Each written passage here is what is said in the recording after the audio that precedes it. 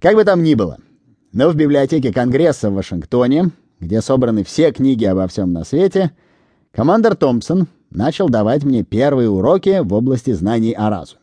Так вот, это очень необычный поступок. Взять 12-летнего мальчика и начать вместе с ним заниматься чем-то, что имеет отношение к разуму. Но он действительно заинтересовал меня этим. До такой степени, что я в конце концов пришел к убеждению, что Фрейд не знал, о чем говорит. Но на самом деле у командора Томпсона был очень открытый подход ко всему этому. И он бывало говорил мне: что ж, если что-то не является правдой для тебя, то это неправда.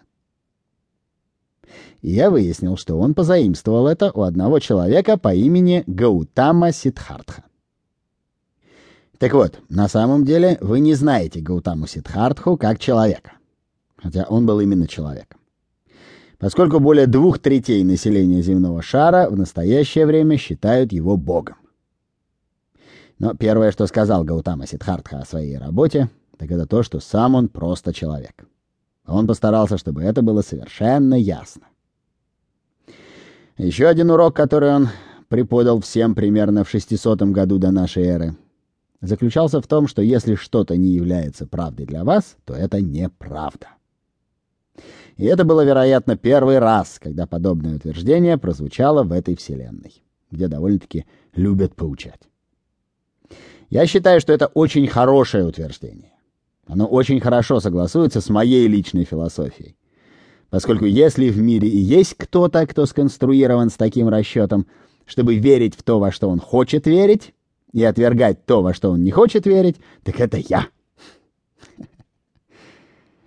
Но в те времена, когда я впитывал все как губка, я, по крайней мере, понял, что есть кто-то, кто надеется на то, что в области человеческого разума можно что-то сделать.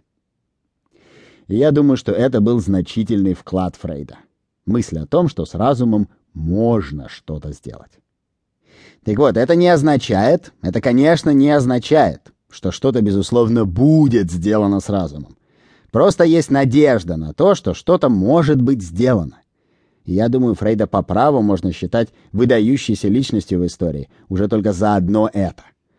Независимо от того, что, по его мнению, можно сделать с разумом, или как он рассчитывал это сделать, он был на самом деле первым, кто заявил, что есть надежда на то, что с разумом можно что-то сделать, не прибегая к хлыстам, дубинкам, смирительным рубашкам и прочим аксессуарам, с помощью которых представители определенных кругов этой вселенной пытаются «лечить», в кавычках, душевные заболевания.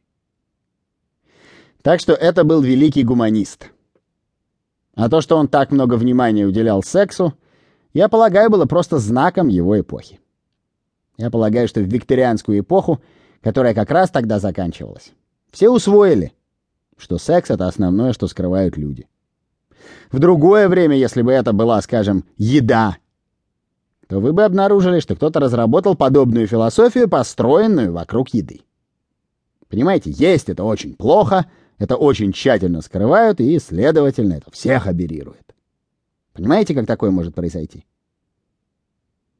А в каком-то другом обществе, в котором ни у кого ничего нет, и в котором тайна — это все, понимаете, возник бы целый культ, который бы утверждал, что тайна — это то, что вы должны прятать, следовательно, все вокруг является тайной. И я считаю, что США, в особенности США, и Европа в свой более ранний период прошли через этот уровень тайны. Религия, понимаете?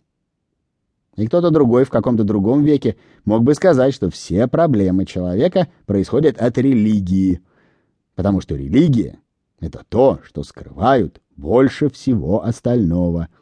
Это то, в существовании чего ни в коем случае нельзя признаваться. Это было бы грехом. И я полагаю, что специалист по общей семантике, работающий в мире символов, заявил бы, что сами символы — это немного более высокий уровень. Это единственное, из-за чего у людей есть проблемы. И вы могли бы разработать полномасштабную систему фрейдовского психоанализа вокруг символов, понимаете? А если подняться на чуть более высокий уровень, на уровень общества, в котором все работают, там могли бы прийти к выводу, что все проблемы человека связаны с усилием.